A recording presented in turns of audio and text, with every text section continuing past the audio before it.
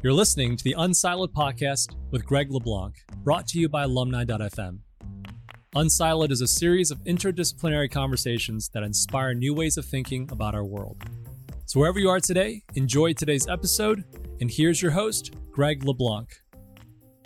Welcome to Unsiloed. This is Greg LeBlanc, and I'm here with Michaeleen Doucleff, who is a reporter for National Public Radio and also the author of Hunt, Gather, Parent: What Ancient Cultures Can Teach Us About the Lost Art of Raising Happy, Helpful Little Humans. Welcome, Michaeleen. Oh, thank you for having me. So I wanted to ask you just about the premise of this book, because on the surface, it seems highly implausible.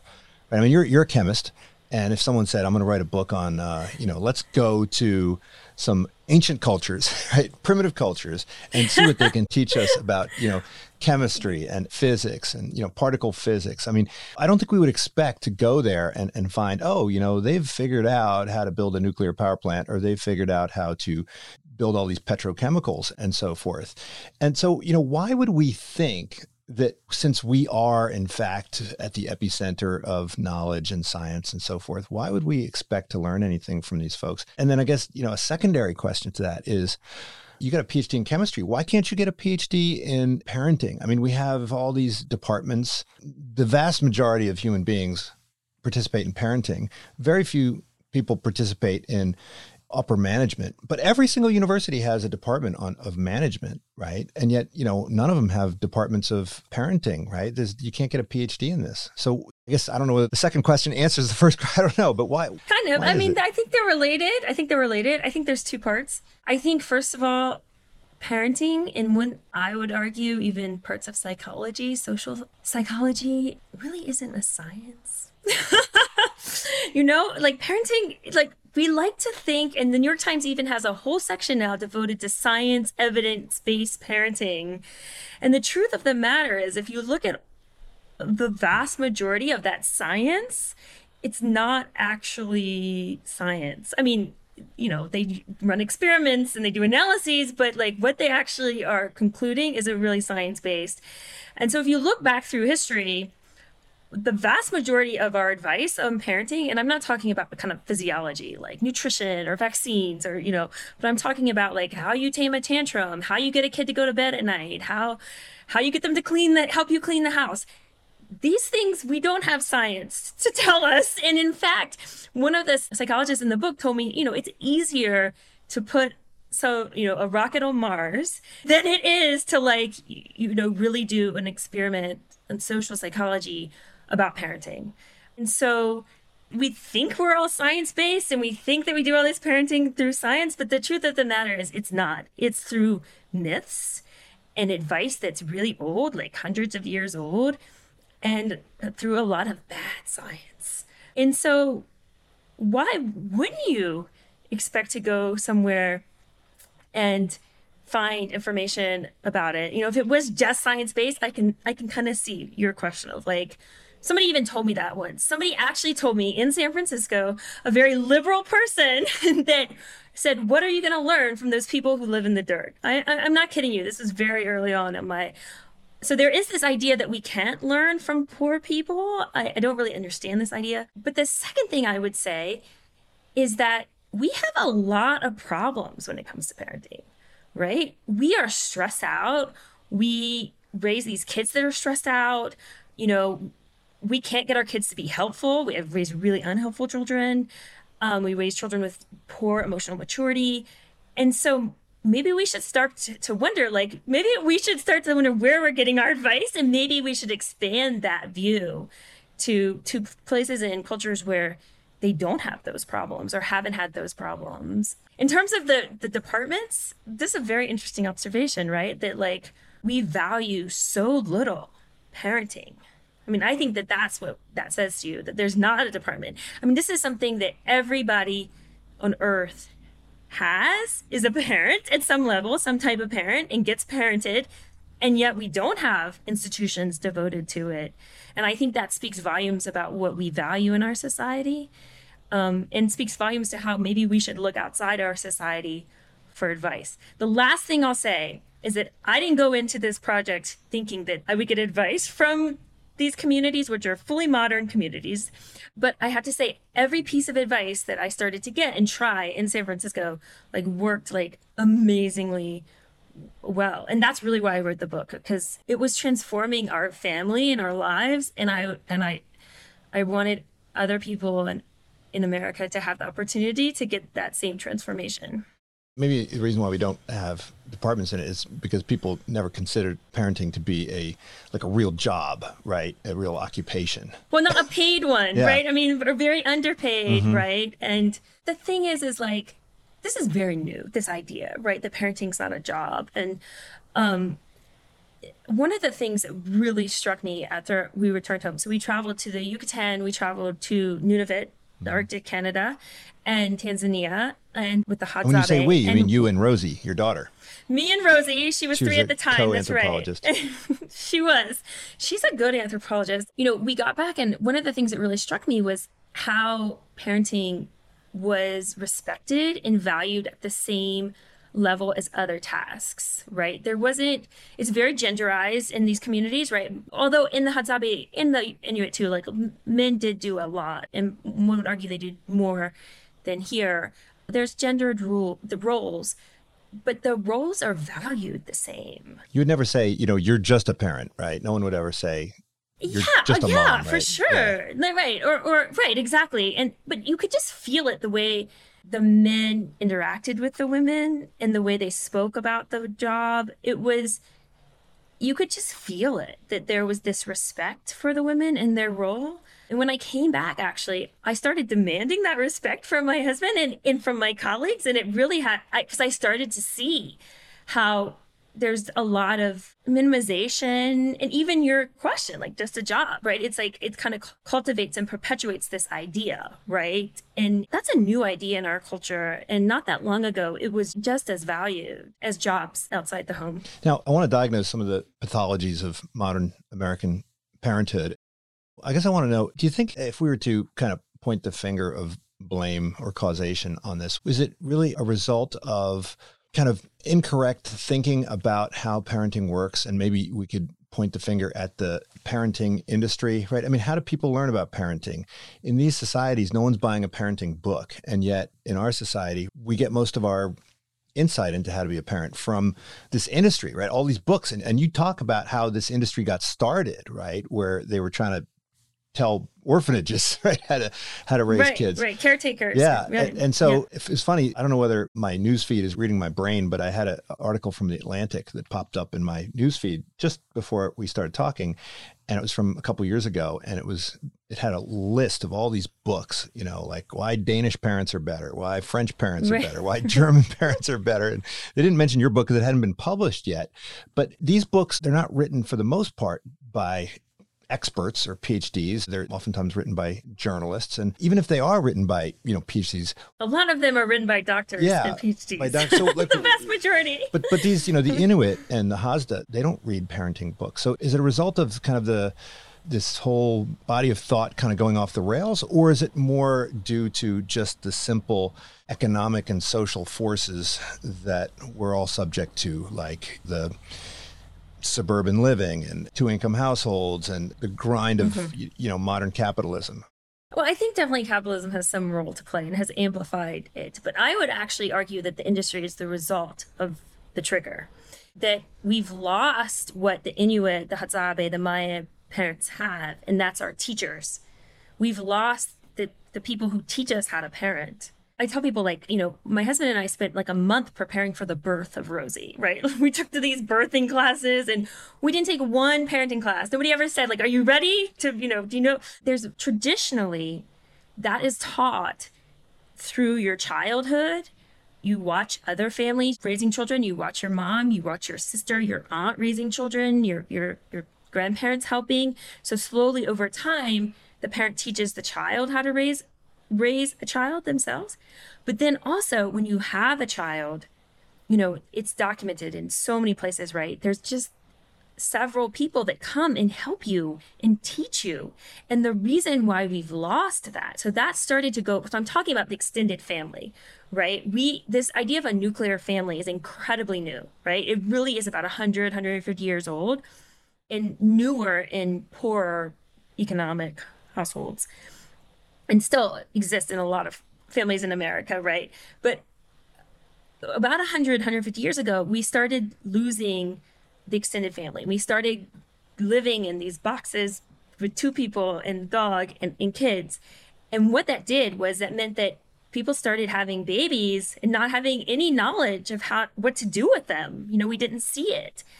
And this process actually began like 500, 600 years ago. And in the book I talk about, there's research out of Harvard and the University of British Columbia, which makes the argument that the Catholic Church was the one that actually started this whole process by preventing certain marriages and breaking up kind of big clans and big extended families. And there's this analysis that was published in Science a few years ago that looks at like how long the Catholic Church has been influencing a community or society or country, and like the extent to the formation of the existence of the nuclear family or the destruction of the extended family. And you can see it pretty profoundly, right? That Europe has been under the influence a long time. And so the nuclear family has become really the norm there. And other parts are like slowly becoming more nuclear family oriented. And in these papers, they argue that this destruction of the extended family is what led to the arising of kind of the Western psychology, which is like individualism, consumerism, right? And all these things that Western psychology does, the psyche does, it's really weird, right? And you can imagine, right? If you've lost your extended family and you've gone from living with 5 to 10 people in a home or in a neighborhood to living by yourself with your husband or your wife, how that would affect your parenting. And in what the women and the men had in the Yucatan, in the Arctic, in the Hadzabe, oh my gosh, the Hadzabe women had it in spades, was this group of people that helped them parent, right? The Hadzabe women, we were in this camp with they live in these camps, these beautiful little huts that they build, and there's about 30 people and they live together, and it's not necessarily kin at all, and they move around. They're not permanent, and they can go to a different camp. I think they get in fights and they go to different camps and stuff, but they have about 30 people. It's about 5 or 6 women that are really raising their children together, and there's one woman in the book who had a child with a disability, and all those women 8-9 hours a day were working together to raise those children. And that's how you learn to parent, right? And that's what we've lost. And it happened, like I said, it started happening a couple hundred years ago. And that's when these books arose, right? So if you look back at the history, yes, parenting books arose for doctors and nurses that were taking care of orphans in these large foundling hospitals and orphanages. But if you look at the history of it, they actually found this audience in the middle class, upper middle class mom and dad who were losing their teachers, and they were hungry for this knowledge. And so slowly we started learning through these books. And I think that's what created this industry of, I'm going to tell you how to do it in this, in these 200 pages. And now I'm going to tell you how to do it on this YouTube video, right? So. Yeah. I mean, I think certainly part of the story, right? The destruction of the extended family. And, you no longer have multi-generational households. You no longer have people living with their cousins and second cousins and so forth. But it seems like, you don't necessarily need that. You could have allo-parenting through friends, right? And through neighbors. And it seems like, and certainly when I was growing up in the 1970s, we didn't have extended family, but at least the neighborhood seemed a little bit closer to what you describe in just suburban America, where the kids would roam around and hop around households. And if you found yourself in someone else's household, you'd eat dinner with them. And it seems like, so the nuclear family, it's not simply that you don't have relatives around, but it seems like people tend to stick to themselves and they're not really as community oriented. For sure. And I think you get into this idea of privacy, the rise of privacy, right? Every place we traveled, homes were these porous structures, what you're describing, right?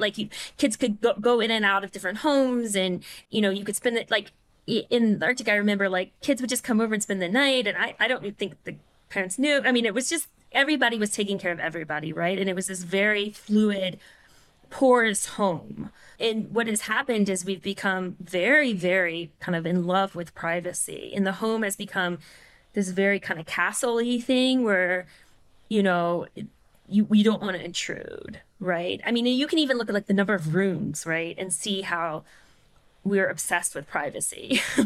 we really are, like individual rooms and individual space. And I think, yeah, that's the trajectory, right? It started off like family, neighbor, and it moved to more like a neighborhood. Maybe you've left your parents' town, but you still created this like neighborhood. And then now the extreme really is like you go to American towns, like even small towns, and there's no kids playing outside, right? And that has a lot of repercussions on its own. But you're exactly right. It's just become more and more this way. And we absolutely have allo parents, right? We have friends and nannies and teachers and coaches. It's just our society has also over the last 100 years, like really devalued them. There was a Pew research done not that long ago that, people say like the ideal version of a family is like a mom staying at home with the kid. Whereas one could really argue evolutionarily and psychologically that the ideal family is actually, 5 adults living in like, a multi-unit house, right? And taking care of all the kids together. I mean, that's where I think parents would thrive and children would thrive. But we've moved so away from that. But you can bring it back pretty easily. You don't, like I say, you don't need a village. People always say, you need a village. No, you really don't. You need like 2 other adults that are helping and that really care, and you work together. And you can find that because people are hungry for it. Yeah. Well, you talk a bit about how you would spend so much time with Rosie that you guys would kind of get sick of each other after a while. Oh my God. Right. And for sure. And so, one thing that I found puzzling is that it seems as if parents spend more time now engaging in what they call child, rearing than they did in the past, which is kind of strange because, there are far more dual income households and so much other stuff going on. And so one would think like, oh, if I spend more time with my child, then I must be doing, more parenting, and therefore I'm going to get better results, right? So, I mean, that's the thinking, right? Yeah. The more you do and the more you say, for sure, the better you. But I mean, that speaks again to this lack of valuing allo parenting, right? That the best results are when you spend time with the children, which is very strange. In other parts of the world, you just don't find this thinking. Like I talk about it in the book, like we were in the Arctic like 2 days in this little tiny fishing village. And, the first couple of days we didn't know many people. And I was actually trying to find a place to stay. And this woman like ran out of her house and she was like, you've been with this child, like only you by yourself for like 2 days. And this is abnormal and something's wrong. And like, you can't do this by yourself. And she would like literally wanted to take Rosie and give me a break. And then one of the moms said to me, like, you spend too much time with her. Like, she misbehaves because she's tired of you, right? So there's a totally different way of thinking, and there's a different assumption there. Our assumption is the more the parent spends time with the kid, the better the outcome, right? That is like what pervasive thinking. Whereas like, if you look throughout human history, I would argue, and if you look around the world, that's not the pervasive thinking. The pervasive thinking is children need to be around other children, multi-age groups. Children need to be around older people, and children need to separate from their parents very early on. And that this is what makes a healthy parent and a healthy child. And there's a lot of like evidence to back this up. It's probably one of the strongest theories on parenting out there is that, this is really where children thrive, is when there's some studies that look at this, like how much time kids spend in hunter-gatherer groups. And around like 2, it starts to decline to like 20% or something. So it's very early on the kids start really not spending time with their mom and dad. But on the other hand, even though we're spending more time with our kids, we're spending time on what you would call kind of child-centric activities rather than using that time together to focus on adult-centric activities. Maybe now would be a good time for you. I think you categorize the 2 main approaches to parenting that are dominant in the Western world as, helicopter parenting. And there's this, free range parenting, which is sort of a pushback against the helicopter parenting. So maybe start. And at first, when I was reading this, I was like, oh yeah, I'm going to read about free range parenting. And you distinguish between this and that, but maybe we'll start with the helicopter parenting.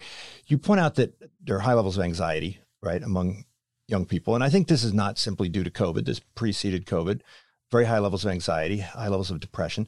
And of course, the parents also, right? High levels of anxiety and depression, postpartum depression, and certainly anxiety around parenting. And I think what you're offering is sort of, you're pointing out that it's a lose-lose, right? That the parental anxiety is in many ways sort of leading to the child anxiety. The parental obsession over engineering the child's life and providing continual direction and exhortations is bad for them, and it's bad for the parents.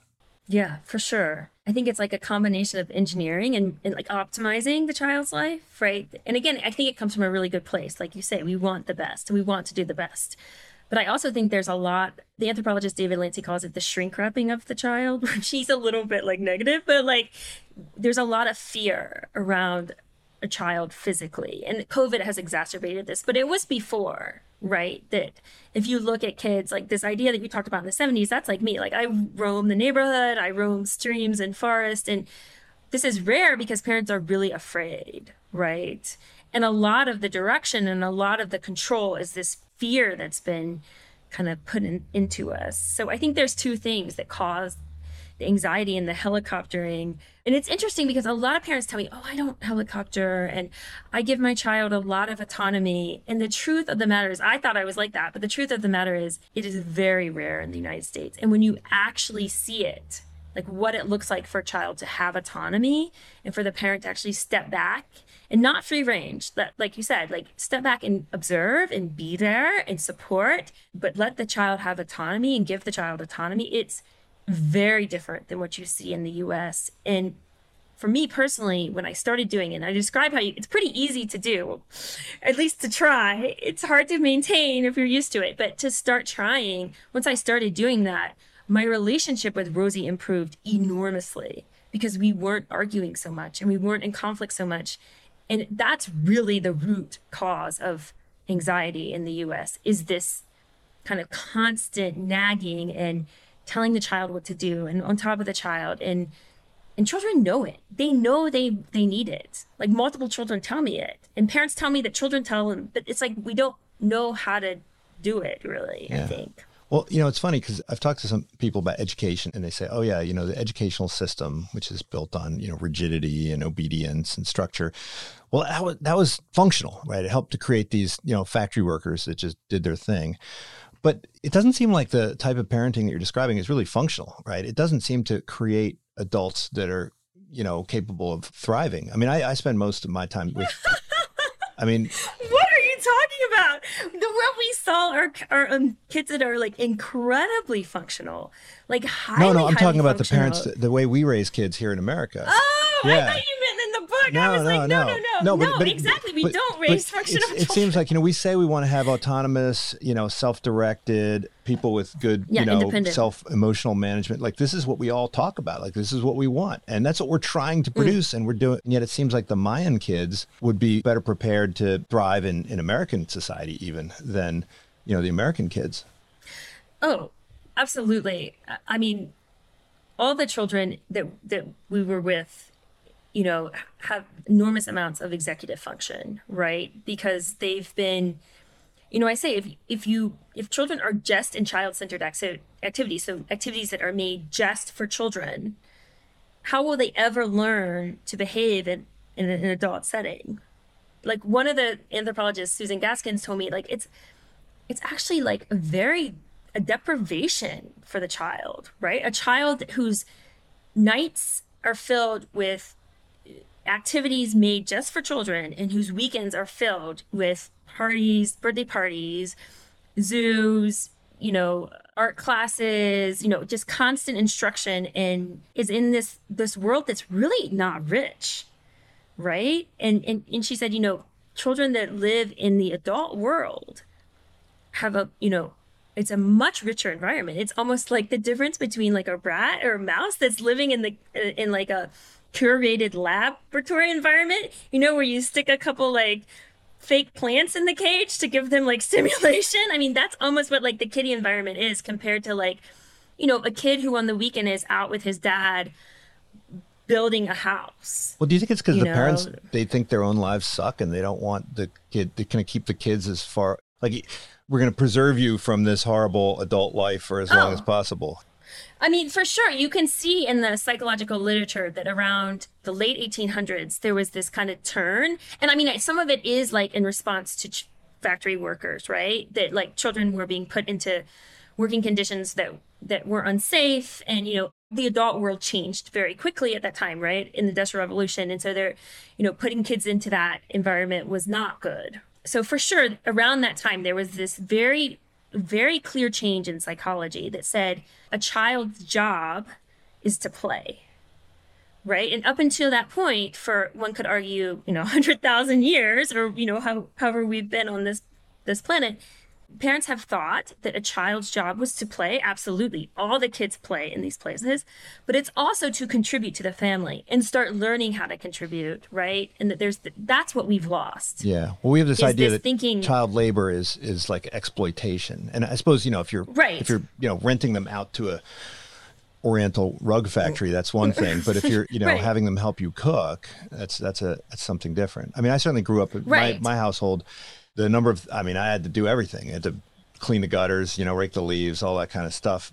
And you talk about this accomodito, this concept, which I really love this. Oh my gosh, it's so beautiful, isn't it? Yeah. And so how do you create this, right? I remember, and when I read it, I was thinking of this movie that came out a couple years back. It was called Baby. And I don't know if you remember this movie. And they went to like 3. Oh, I've watched it 100 times.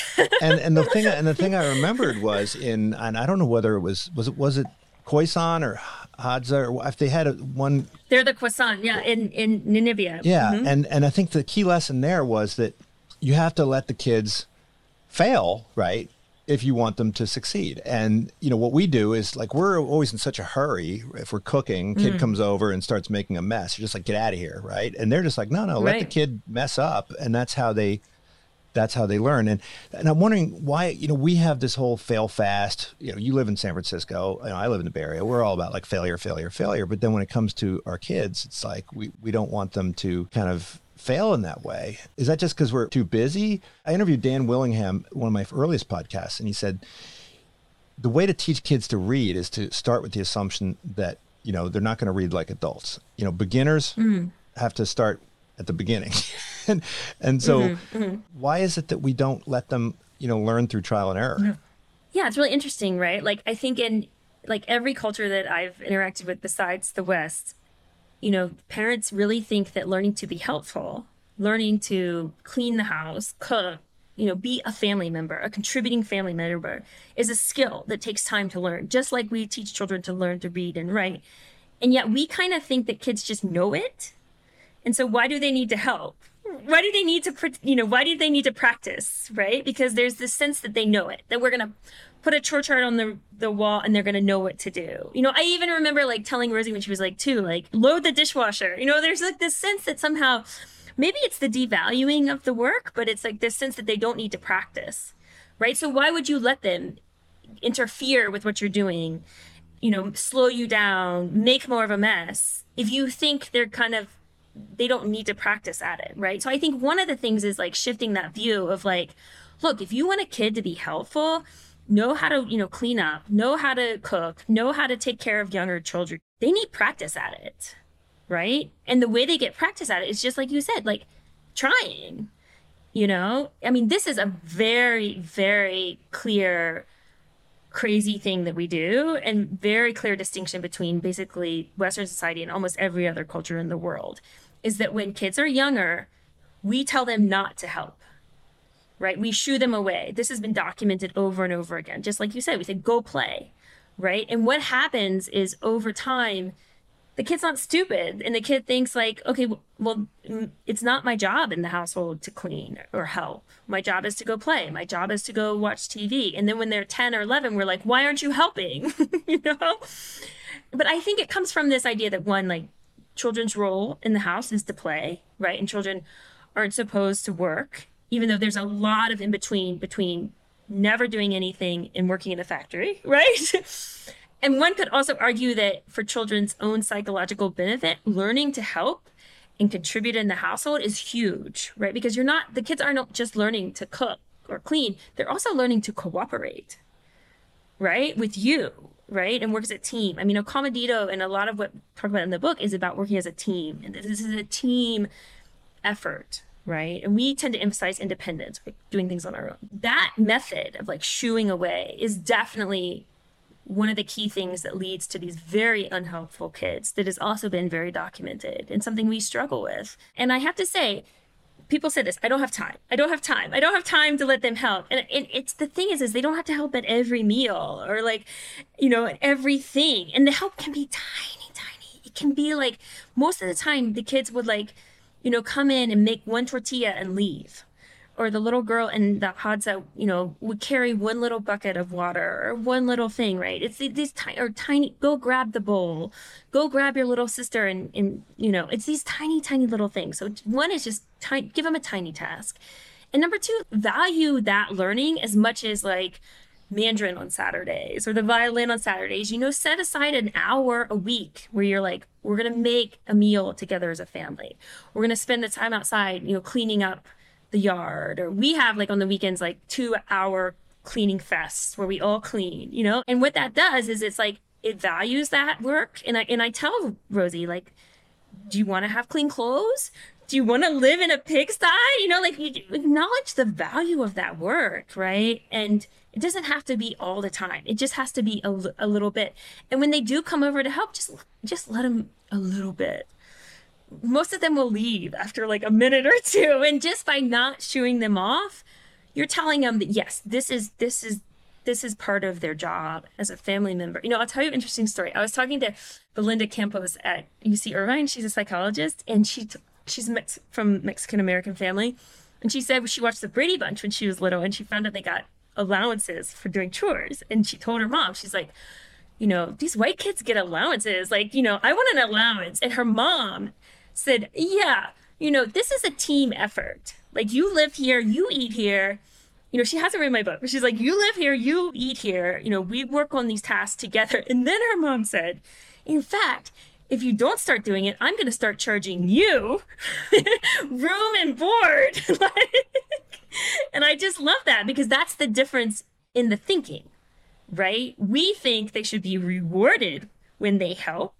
Whereas that the Mexican American view, or Belinda's mom, is that the kid should be helping because they get the reward of living there. They get the benefit of living there, right? Very different view. Yeah, I mean, this speaks to intrinsic motivation. And, I think, going back to learning, there's a whole nother section in the Inuit section where you talk about how, kids have to learn executive function, right? You have to learn emotional management. This does, you don't come out of the womb with these skills. And so you have to let them, same thing, yeah. Let them fail at it, and don't get angry if they're failing at it. But I think the reason why we do is because I think there's a view of human nature that we have in the West, which is that kids are these Machiavellian, rational little scheming adults that are just trying to figure out, like, how can I get what I want? And there's evidence that they're exploring, they're trying to understand the social world and so forth. But why would we think that they are just like they want to be the,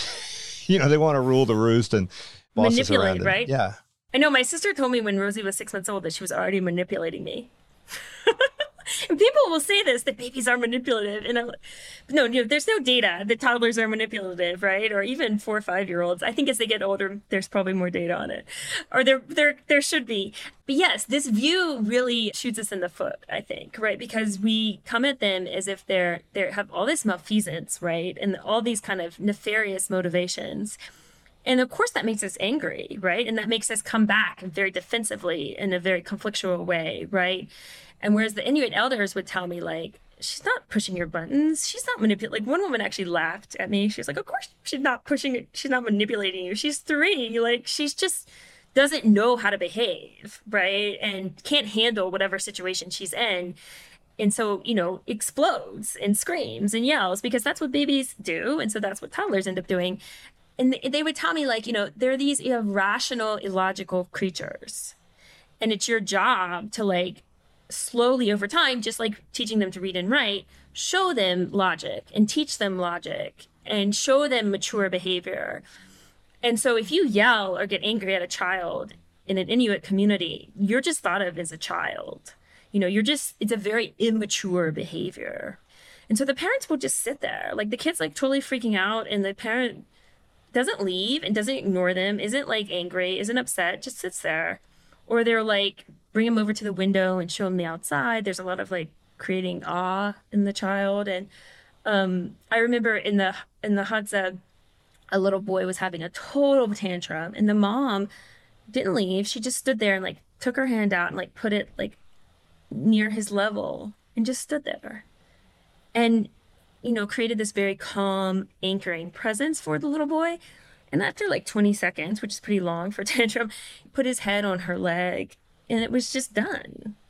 And very few words. We have this like highly verbal approach to parenting, well, to everything. Like if you read psychology, right, that talking about it will fix everything, right? And like this is one of the first things I learned when we went to the Yucatan was I was like trying to figure out how to get Rosie to behave on the plane because I knew we had like a massive trip to Tanzania and I was like, how do I get her to behave on the plane?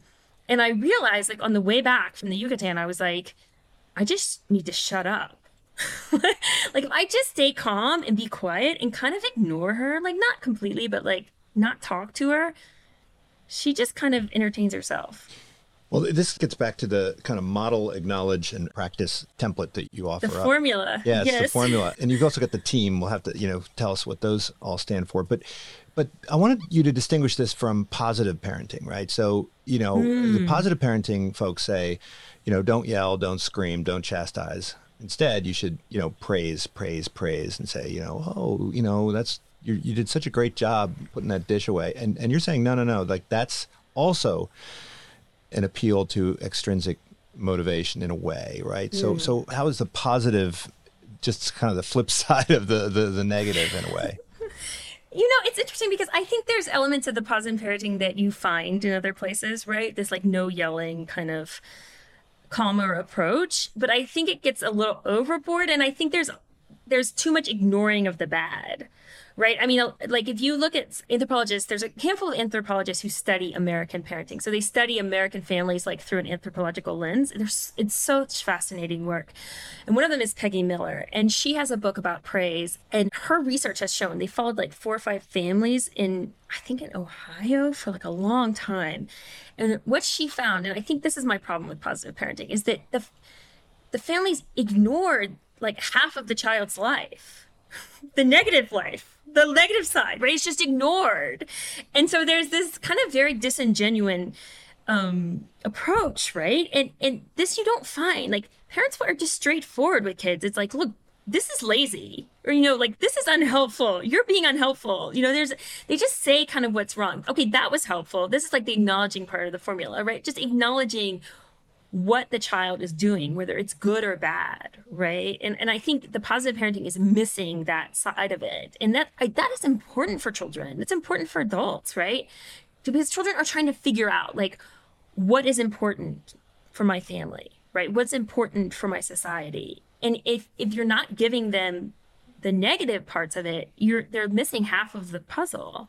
And so I think that's one thing that's missing. The praise thing is a hot mess. I mean, okay, look, I always say, like, if you can't find it in any other culture in the world, you got to start being suspicious of it. Because, like, we didn't, like, invent better parenting. That is for sure. You can just spend, like, 2 days with the Maya parents and you'll see that we are not good parents in many ways.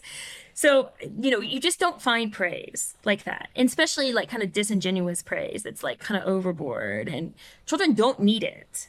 And there's no data to support that it always works. The data are all over the map, right? Like, you know, sometimes it helps motivation, sometimes it doesn't. It definitely encourages competition between siblings. And so, I mean, it's just not necessary. And it's exhausting for me. The other thing about positive parenting that kind of irks me is, like, this idea that you're telling the child what to feel. I don't know if you've heard of this. Like, this idea of, like, the child's upset and you say, you're angry, and I see that you're angry, and, like, you're emotional coaching, I think is what they call it, right? Again, you don't find this anywhere. And in some ways, I think it's very controlling of the child, right? Because you're kind of telling them how to feel, you know? And in a lot of cases, maybe they shouldn't need to be angry, right? Like, you know, like they have to share their water with their, like, I remember when we flew back to Canada, we were in the airport, and, you know, there was a white family there, and we'd just gotten back, and the kid was crying and screaming like a 7-year-old, which I hadn't heard a kid over 3 screaming the whole time we were in the Arctic. Like the toddler screamed, and that's it. And they were screaming because he had, like, share his water. And the mom was like, oh, you're so angry because you have to share the water. And there was just this, like, and it was like, okay, number one, the child's acting like a complete selfish person. And you're telling him it's okay in some way by telling him you're so angry, and whereas a lot of parents would say you're being selfish and then ignore the child and ignore the outburst, right? So very different approach to, oh, you're so angry. I can see you're so angry. And then she said to the kid, like, do you want some potato chips? And I was like, wow, the kid is like not caring for his family.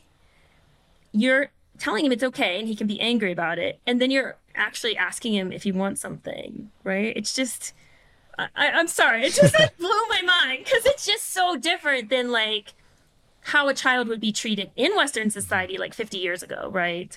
Yeah. Well, and treated anywhere else in the world. You talk about these two levels, right? You talk about micro and macro. And so the micro parenting is the sort of in the moment kind of ways in which you issue commands or praise or whatever. But then there's also this idea of the macro parenting, which is presenting your child with an environment. It reminded me a lot of the schedule, right? The schedule, like the overarching day, like what is the child doing? Or even right? what's in their environment, right? So, So, the micro would be like, don't play with that iPad. And the macro is like, well, why is there an iPad in the room, right? So, exactly. It reminded me of, Emile. I think Emile is the first parenting book of, our time, right? By Rousseau. He says, you got to engineer the environment, right? Behind the scenes to create a place where kids can thrive and learn. Interesting. Yeah, it's like if you're having a conflict over the iPad, like the Inuit parents would be like, don't have the iPad, right? Like one of the moms told me, she said like, we would never let like an object create conflict. And I was like, wow, I let objects create conflict like every moment of my life. But yeah, you're right. And engineering the environment can make your life easier. But to some extent, the macro environment is beyond the control of the parent. So much of what kids learn comes from the other kids. And I remember in the last chapter, I think you were talking about, lateral learning and how, kids have to be around other kids and kids, the older kids and younger kids and so forth. And I went to Montessori school and we had first, second, and third grade all in the same classroom. And so we were all kind of teaching each other and helping each other out and that sort of thing. It's tough if you live in a neighborhood and you're like, oh, I'm gonna let my kids play out in the yard and there's no other kids. It's tough, right? So if you're trying to raise your kids one way and all the other parents are raising them a different way, does that create some tension? I mean, does that make it harder? Do you have to kind of find like-minded parents or a neighborhood? Are there going to be these neighborhoods where people are going to go? I mean, I know this from the free-range parent movement. They're like, oh, let's go to Berkeley where all, there's some free-range parents and so forth. Oh my gosh, I wish there were free-range parents in Berkeley.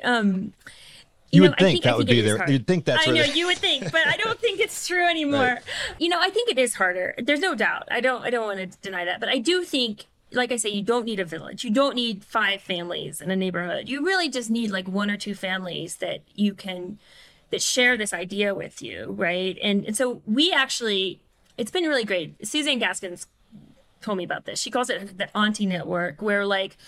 Basically, she teamed up. She lives part-time in this Maya village as an anthropologist, but she also raised her 3 boys in Chicago. And she teamed up with like 2 other families, and they kind of shared the child care and child rearing together. And so, one family would pick up from school one day, and another family would pick up school from the other day. And then the weekends they would, drop the kids off at other people's houses. And so you kind of create this little mini pod, right, is what we would call it now after COVID, where, those are the allo parents, right? These families become the aunts, the uncles, the cousins, right? And so that's really all you need. I mean, even just, I've learned like 1 other family, 1 neighbor where the kid can just go over there and the other kid can come over, right? And so I think focusing more on like quality of these families and how they overlap with your thinking of how kids should be treated is more important than quantity, right? And can make a big difference and also just give you more breaks. And I think we also shouldn't underestimate the support, right? That the parent feels like one of the things that is a massive contributor to our happiness and our state of feeling good about life is knowing you have somebody to reach out to if something goes wrong, and having that feeling. And I think it's like a really underestimated factor in our lives. And so these parents kind of form that too, right? That like once we had this network, it's like, oh, I know if like I need extra childcare or an emergency happens, there are these parents that we've grown close to and we can reach out to. So you're absolutely right. It is really hard. When I got back and wrote the book, I actually lost and kind of disconnected with some friends because we didn't share the same, views and perspective of children. And it's difficult. It's difficult to be around parents that are really bossing children around, which is the kind of the norm. I really emphasize in the book, and I want the listeners to know that we're talking about parents that issue 2 commands an hour, right? 2 instructions to the child. And I measured how many commands I was giving Rosie, and it was over 100 an hour. And so really shifting that had a massive effect on me and Rosie in our relationship. And that 2-3 commands an hour is really what autonomy is, right? And you're not ignoring the child. You're watching the child, and you're helping if needed, and you're guiding if needed. But it's one of the anthropologists told me, it's the parent is actively resisting saying things. And this is what, Western psychology is so aligned with these parents, because that's what psychologists show over and over again. That's what children need, is to just have the parent step back and let the child be, right? It's interesting. I took this little boy swimming, and his dad told me, this was 2 days ago, his dad told me, you have to stand right next to him because he tends to go into the deep end. You just stand right next to him, okay? Stand right next to him. And I was like, And then I got there and I was like, you know what? I'm not going to stand right next to him. And I'm going to watch him really carefully from 20 feet away and see what happens, right? Is he veering into the deep end? And that child not once veered into the deep end. Every time he got near it, he went to the wall. And I'm telling you, if I stood next to him, it would be a different story. And his dad asked, and I was like, oh, I didn't stand next to him, and he was fantastic. And that's the difference, right? Is I'm gonna watch and see what the child can do before I act, before I intervene. And when parents intervene constantly tell the child what to do, first of all, the child feels like they have no control over themselves, which creates enormous amounts of anxiety. But second of all, they never have a chance to try. The little boy would never have a chance to try to take care of himself and keep himself out of the deep end. But the parent is always there, hovering. So yeah, and when you talk about kind of emotion management and how kind of anxiety is contagious, I thought a lot of what you were saying extended beyond the parent-child relationship. For sure. It's something that affects you as a member of any organization, any couple, right? A lot of what you were saying resonated with me with respect to, how companies are trying to encourage better teamwork. So, there are stories about companies, and I know some folks at Facebook, right? When there would be a system crash, everybody would just be like, all right, let's figure out what the problem is and identify it and fix it. And just like when you described the coffee cup flying across the carpet, people were just like, yes. Okay, I remember one time, right. Someone hit me with their car, and I got out and I was like, oh, okay, hey, what's up? And I think they were expecting me to be raging at them, but it's like, hey, right. It's water under the bridge, right? So that seems like a general skill that, needs to be mastered. And it's the good thing about it is that it's contagious, right? Yeah, for sure. What's the point of yelling, right? That anger has no purpose. This is the thinking, right? That anger actually gets in the way of being productive. And I think the narrative, though, in our society, though, is that anger is very productive. Mm-hmm. And if you reward it, if people, get what they want for, right. having a tantrum or whatever, yeah, then. Right. And this whole thing of you're so angry and do you want something? That's in many ways teaching people that, anger is okay. Mm-hmm. Right? But if you're ignored every time you get angry, if the parent literally turns their back and walks away, then it could be different, right? And also, if you're reminded that anger has no purpose, right? Or is devalued, right? So there's a psychologist, a cross-cultural psychologist who's looked at societies where anger is devalued. And she's found that people are less likely to call on an emotion that a society thinks is unproductive, right? Because why would you call on it if it doesn't help? Yeah. But in a society that thinks an emotion is productive, your brain is more likely to call on it, right? But the parents have a lot of control over this aspect of before kids go to school and stuff, right? Of really teaching that, listen, I think Ruth Ginsburg's mom would say that Like it never helps to be angry, or like it's unproductive. And she was like notorious for like not getting angry. And there's some really good quotes from her about it. And it came from her mom, you know, not society. Well, I think, a lot of it just comes from the external environment. I mean, people are anxious about, their work, and they're anxious about their health, and they're anxious about their finances. And then the easiest thing in the world to do is just make the problem go away in the short run, even if it means a recurrence of the problem later. So, the last part of your book, I mean, you actually describe a single problem that you resolved, right? Which is, getting Rosie to go to bed. And it illustrated, every aspect of the kind of team acronym. So maybe you could just quickly tell us what does the TEAM stand for? And then tell us the story of getting her to bed and how it kind of illustrated this. Yeah, so team I kind of made up so I could remember these things, especially in the moment of like, oh my God, what do I do? But there are like 4 elements, and you could think of 5 because you can add in 2 A's that you can find like all around the world. I think they're very universal when it comes to parenting. I'm sure you can find exceptions, but generally it's the way parents have related to children, likely for thousands of years. So T is for togetherness, that things are really done together. This idea that young children especially go off and do things on their own, like make your bed, go do your homework, like everything is done like by themselves. And we're like pushing that all the time. This is very strange. Instead, children are welcomed into the adult world and guided, like we talked about earlier, right? Given an opportunity to try, guided, shoot away if they're very, very like intrusive and destructive, but generally welcomed. And if you want a kid to do something and they're resisting, try doing it together. Let's clean up the room together. Let's go to my work and hang out. You can hang out with me. Kids want to be with their family. E is this idea that like is to encourage, that the vast majority of people, including children, are much more likely to do something if they don't feel forced, but encouraged. And the Inuit especially have like all these tools to encourage proper behavior and teach proper behavior and get the child to kind of think and figure out what's right instead of like really forcing them to do what you say.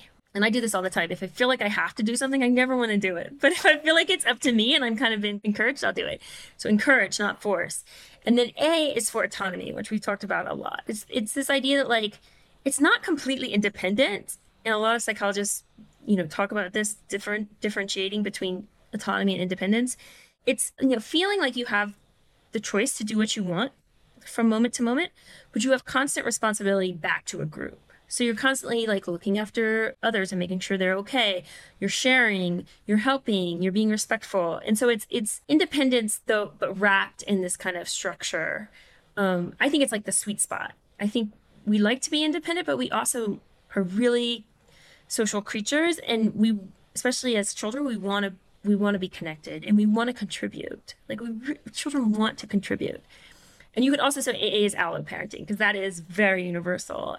M is like minimizing interference. So we tend to, like you said at the beginning, the more we do, the better, right? The more we interfere, the better. The more we take them to classes, the more, just this idea that more and more and more when it comes to parenting is better. And in fact, less could be much better. Like, stepping back and watching the little boy to see if he actually goes into the deep end. Interfering only when really needed. And when you start to watch your child instead of talking to them all the time and doing, shaping their behavior, shaping their path, you start to really learn about them, what they're interested in, what they like to do. I watched this little boy for like 2 hours yesterday swim. And now I know like everything about the way he swims and like what he likes to do. Well, after this podcast is published, I don't think his dad is going to let you take him to the pool anymore. But he was totally fine. He was totally fine. There were also like 2 lifeguards. Like literally one lifeguard was right above him the whole time. Like that's the thing. That's the fear, right? Is that I'm a bad parent. But one would argue, and a lot of parents around the world would say I was a better parent, right? Because he's learning that on his own. And a lot of times parents give the impression to the child that they're on their own. This happened a lot when we were traveling, that I thought Rosie and I were on our own, and I thought the kids were on their own. But then like, you pay attention and there's somebody behind you watching and making sure you're okay. But it's that sense of like, I'm doing it by myself. Suzanne Gaskins has a beautiful description of it. So she says, if you look at American parents, European American parents especially, when a child is learning to walk, a toddler, they're in the front holding their hands and saying, come this way. And you see this with the swimming too. They're like showing the child how to swim, right? And the Maya parent, she says, is behind the toddler and ready to like catch them or hold them up if they fall. Funniest thing I've seen is I've walked by playgrounds where I'll see 4 kids and 4 parents, and all the parents are playing with their kid. and none of the kids are playing with each other. Right? And I'm like, this is really, really interesting. Where else in the world are you going to see that? Playing with children is very strange. Yeah, yes, exactly. Where else? Maybe parts of China. But yes, this is very strange, right? And is it good parenting? I don't know. Okay, so it sounds like Rosie's definitely going to go to sleep without you having to yell at her. We know that. And So I couldn't get Rosie to go to sleep for like 100 years. I couldn't get Rosie to go to sleep. It was like craziest time in our life. Like our day was like, nighttime, and she'd run around and she'd take off her clothes, and my husband would be screaming, I'd be screaming. And what I started to realize is, one, using the formula, right? Like model, practice, and acknowledge. And I realized like, okay, I'm modeling screaming at bedtime for sure. I'm modeling like high energy anger. And she's practicing it, right? She's practicing getting crazy at night, right? And I was like, well, this is awful. Like, this is why I didn't learn how to go to sleep until I was like 30, 40, because my mom treated me the same way. It was like arguing and yelling and running around. And so I started to think, okay, I need to use this team method, right? And I needed to use the 2 commands an hour. And I challenged the listeners to give your child 2 commands at night, at bedtime, in the morning before school. And so that involved really like me not saying anything, right? But I would do it together. So when I felt like she was tired, I'd be very calm, and I would go and get in her bed and just lay there. And the first couple nights I just read on the phone for like ever, because she didn't come. But like eventually she got the idea, and she would come in, and then I would encourage her. I'd be like, oh, you seem kind of tired. I'm tired. Like, and I would be calm. Everything's about calmness, So I'd encourage her, a little bit of encouragement. Maybe we should brush our teeth, But then she chose it. So autonomy, right? She chose to come upstairs and get in the bed. She chose this, right? And then I would interfere and help, but minimally, as little as possible. And the first couple of nights, she went to bed really, really, really late. But she got up in the morning, which was crazy. Like, that was the big fear, that she wouldn't get up in the morning, But I don't know. It wasn't very long, but after like a week, she started doing it by herself. And, it just became like I say in the book, like not hard at all. Like, it's just like, and I think what the problem was is like, I think our method, children aren't learning to sense their bodies and sense like, okay, what it feels like to be tired and say, okay, now I need to go to bed, because it's so structured and so based on what the parent thinks is the right time. And so I think what we were teaching her over that like week or 2 weeks was like to really sense that, like, oh, my body feels tired now, and this is what we do when I feel tired. And I remind her that, like, if she gets upset in running around at night, I'll say, I think your body's tired, and like your mind's tired, and so it's like you encourage, but it's just exactly, it's something that you have to learn. And I wasn't taught it until I was an adult, because I was very scheduled, right? And one of the historians told me that he really thinks it's one of the reasons why we have so much problem sleeping is because there's all this anxiety and stress and fighting and around that time that gets trained, right, from a young age. Yeah, it was a very big change in our lives. Yeah, and it helped you to sleep better too, I'm sure.